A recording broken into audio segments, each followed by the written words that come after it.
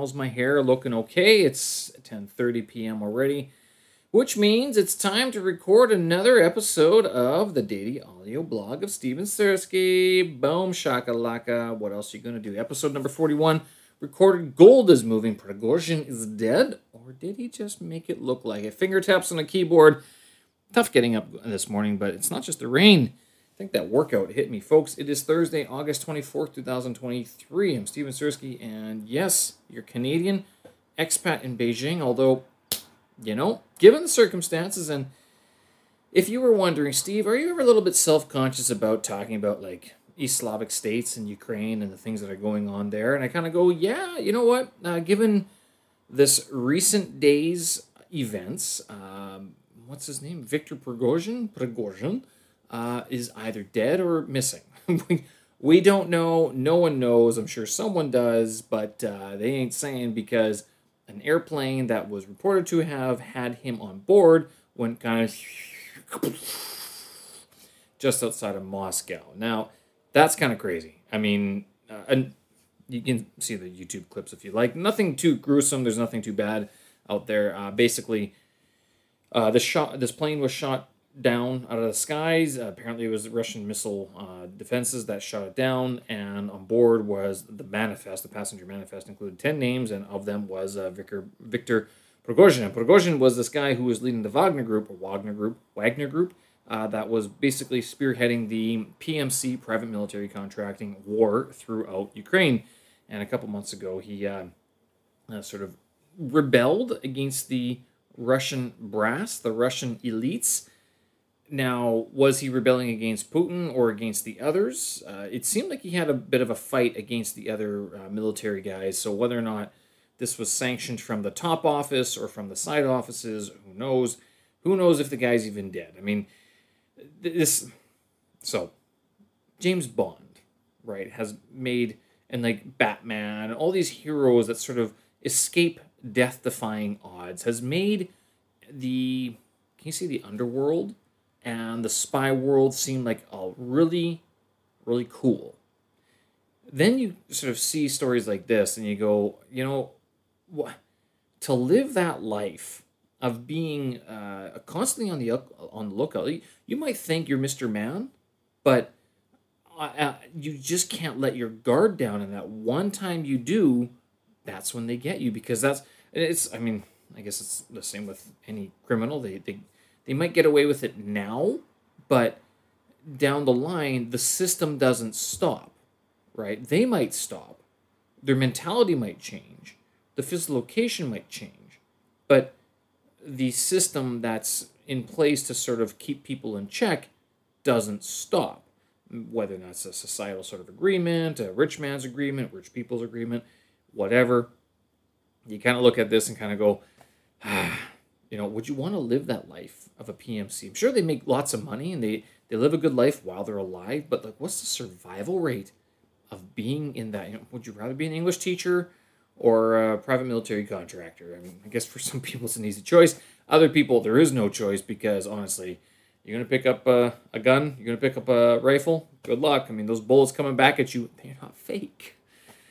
So I was watching some footage here, and the reason why I was looking at this is because there's this account, Saint Javelin, that I follow on Instagram, and they were posting some pics about this, and of course YouTube was rife with it as I woke up this morning, which, I mean, different story, but kind of difficult to get up. Not because of the story, but because of, I guess, that workout that I was doing yesterday. It just got pushed back so late. But to wrap up this Ukraine issue, the war that's going on in Ukraine, I mean, now that Prigozhin is gone, where does it go from here? I just don't know. I guess the question is whether or not the battle that's going on in Ukraine is a legit war of not just territory, but of like are there animosities that need to be cleared through, basically. I mean, you ask any Ukrainian expat, diaspora or first generation, and basically the consensus is they just don't trust anything that Russia says. They just don't. Russian expats are a different breed from those who are still living in Russia, and I'm sure you can find these around the world, people who've never really traveled very much, who haven't lived anywhere else or studied anywhere else, it gets sort of, well, what the Russian people, and you go, well, can you speak for the entire geographic area of the Russian people, or is it like one area that you know of? Now, I do know that Russians, Ukrainians, even Polish, and like a lot of the East Slavic, the Slavic people, a lot of the Europeans, but mostly I've seen it more only because I'm familiar with the Ukrainian ancestry of all. Blood runs deeper and thicker than water. So there's a familial bond that sort of goes on that is you don't really pick up on in the media. You see the surface of it, but unless you go to some of these places and understand how they deal with people in general, it's kind of difficult to take what you see in the media as being the last word. It might be the word of the day to report on the surface. It's like reporting a scratch on your skin, sort of thing. It's like, well, I have a scratch. Like, well, where did the scratch come from? What led up to the scratch? Why was it like that in the first place, sort of thing. So, long story short, and to cut the digression a little bit shorter, who's to say whether or not this is a defining moment in the battle? Whether it's going to get better from here for both sides, if it's going to get worse, or is this, I guess there's no. I think the consensus is that we are living in historical times. I think almost that much is fair to say that when people look back at history in 20, 30 years, even 10 years from now, they're going to look back at this period, the early 2020s, as being one of the most defining moments of world history. Now, you can talk about Trump, you can talk about COVID, you can talk about the rise of China, Xi Jinping, you can talk about Putin, but I'll tell you, all those are hot keywords, aren't they? I mean, this episode's going to get dinged by all the chat GPTs out there. But I'll tell you, in 10 years, this decade is going to be amongst the most phenomenal periods of history. I don't think we know how this is going to play out. And if there is a war going on, we're talking like, if it's a proper war, and again, is it like, bloodline animosity that has to be taken care of in Russia and Ukraine? Or is it something else? Like, if it's just political, you kind of think it's going to run its course a lot quicker. But if it's deeper than that, you kind of wonder how much longer this could go on. Like, are we talking this is going to breed animosity for years to come? Again, 10 years from now, I think we're living in historical times. It might not be like the same as Oppenheimer, the invention of the atomic bomb. No, I don't think it's that big, because that changed how the understanding of what people could do to, like, not just destroy stuff, but create. Because the atomic bomb was a creation of sorts. They'd never seen that sort of mass beforehand. And what are we seeing now? I mean, we're seeing awesome globalization. We're able to get words and pictures and images and sounds from around the world at light speed, if closely anyway. I mean, it's a phenomenal time to be alive. I very much appreciate it. And seeing these reports about Viktor Prigozhin, again, is it a turning point? Very, very tough to say, very tough to sort of analyze at the moment. Do I regret not going to Ukraine this summer? No, I don't. Not at all. I had to go back to Canada. I had to see people there. I did not want to be spending time vacationing when I was on a trip and on a mission to see friends and family back in Canada. Anyway, with that being said, folks, episode number 41 of my big cast, so the Stephen Searching podcast, has been recorded. I had my guest over again today, a returning guest.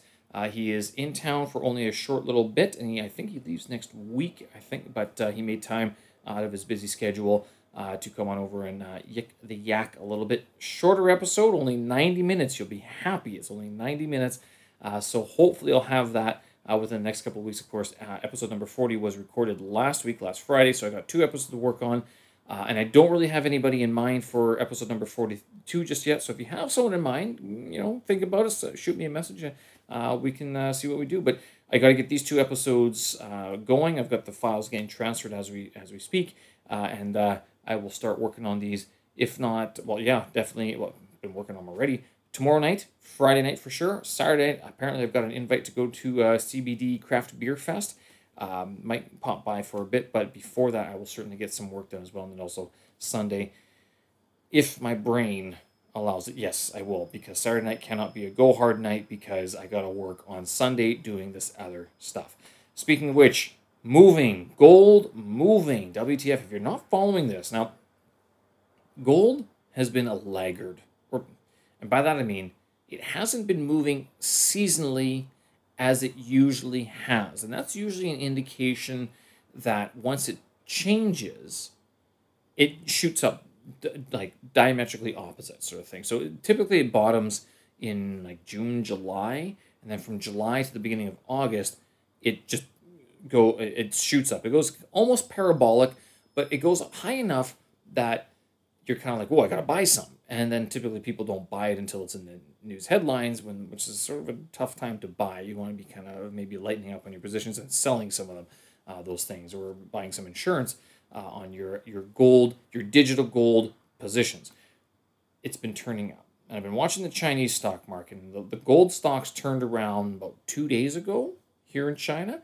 They didn't turn around until just yesterday in North America, and I see the price of gold basically it looks like it's developing a bit of a bottoming formation. And if you followed along for a while, you've known I've talked about the interrelationship of the US dollar, gold, and also bonds. Now, I haven't looked at bonds or the yields of the US bonds, but interest rates have been going up. US dollar has been going up, which means gold has been going down. Now, gold is usually a safe haven play. For better or worse, whether or not it's directly correlated, it works or not, I can tell you over the last 3 or 4 years, particularly in China, the price of gold has gone up. That is to say, if you had bought gold in Chinese renminbi 3 or 4 years ago, you'd be up, I think it's about 170 renminbi per gram. So when I returned to China back in 2017, 2018, the price was trading around 300 renminbi per gram. And now I saw it top at 475, but it dropped down to 472.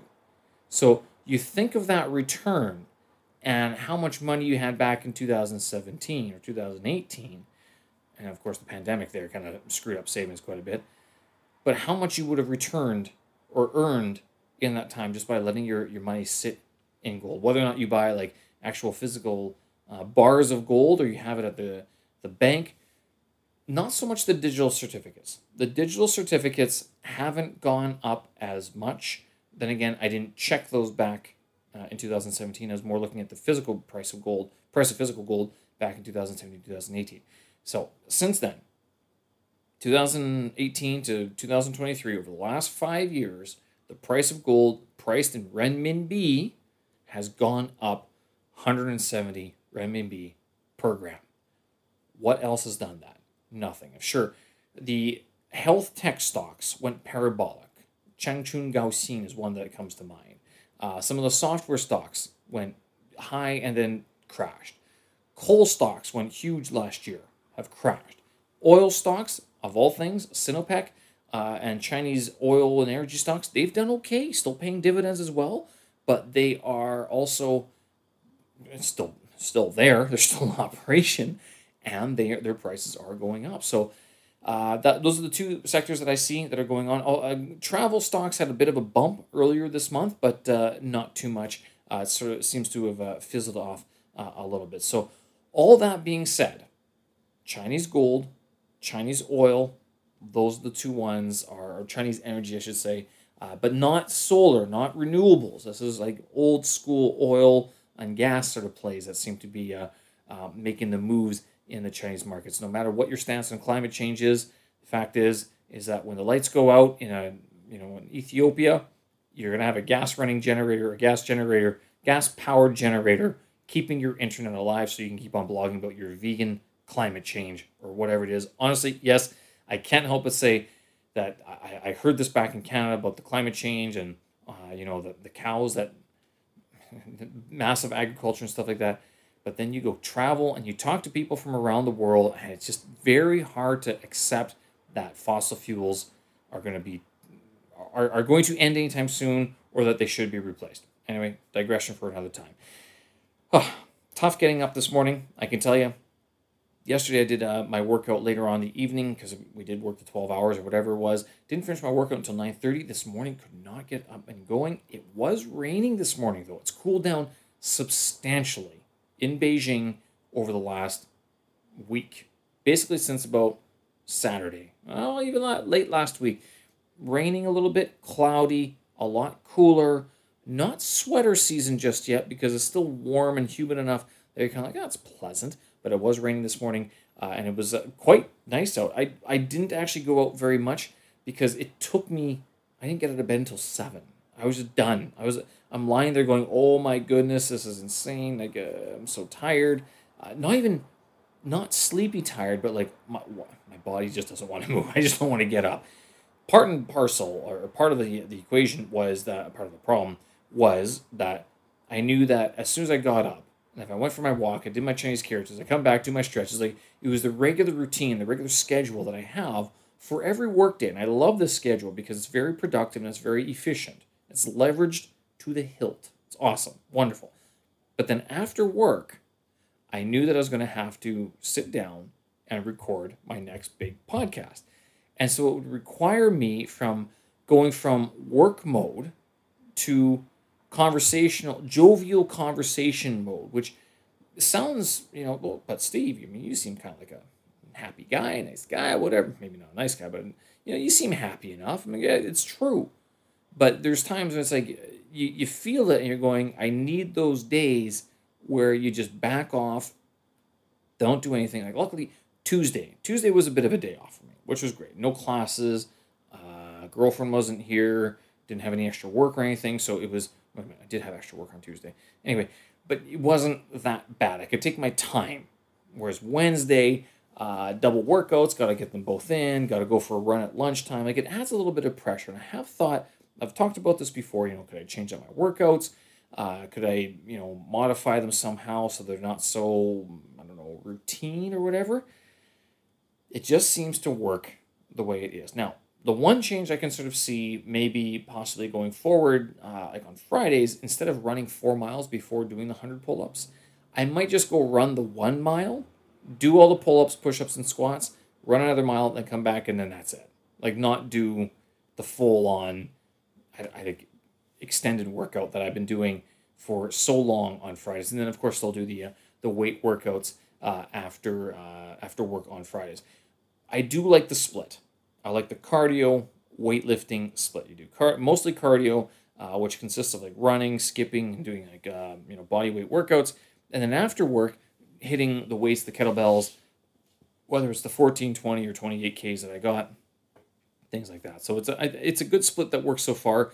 I'm having a hard time sort of justifying and finding another way to like modify this schedule. There just doesn't seem to be another sort of efficient, better method of doing it. So, hey, if you got any suggestions, let me know. I mean, don't tell me to go work out in the hills or the treetops, because I mean, it's like don't Rocky this stuff, because where Rocky was training, I don't think you can get to very easily these days. But I think he was training in the Far East Slavic state that continues. Anyway, folks, I'm going to leave it there. Thank you very much for listening. I appreciate it. Show notes and tracks up on my website, stevensersky.com. And of course, I guess it's going to be Friday night. Friday night's off, but Saturday, CBD Fest. Thinking about going for sure. And if I see you out there, great. Say hi. If hey, maybe you'll be on the podcast too. Maybe if we remember, if we're not slurring our speech too much, right? Because I do actually work all day Saturday. Won't be at the CBD Beer Fest until later on in the evening. All right, folks. Again, thank you very much for listening. I do appreciate it. Thank you very much. Show notes and tracks on stevensersky.com. We'll do this again. And remember, broccoli and mustard and carrots and mustard are awesome. We'll talk again. Have a good one. Bye-bye.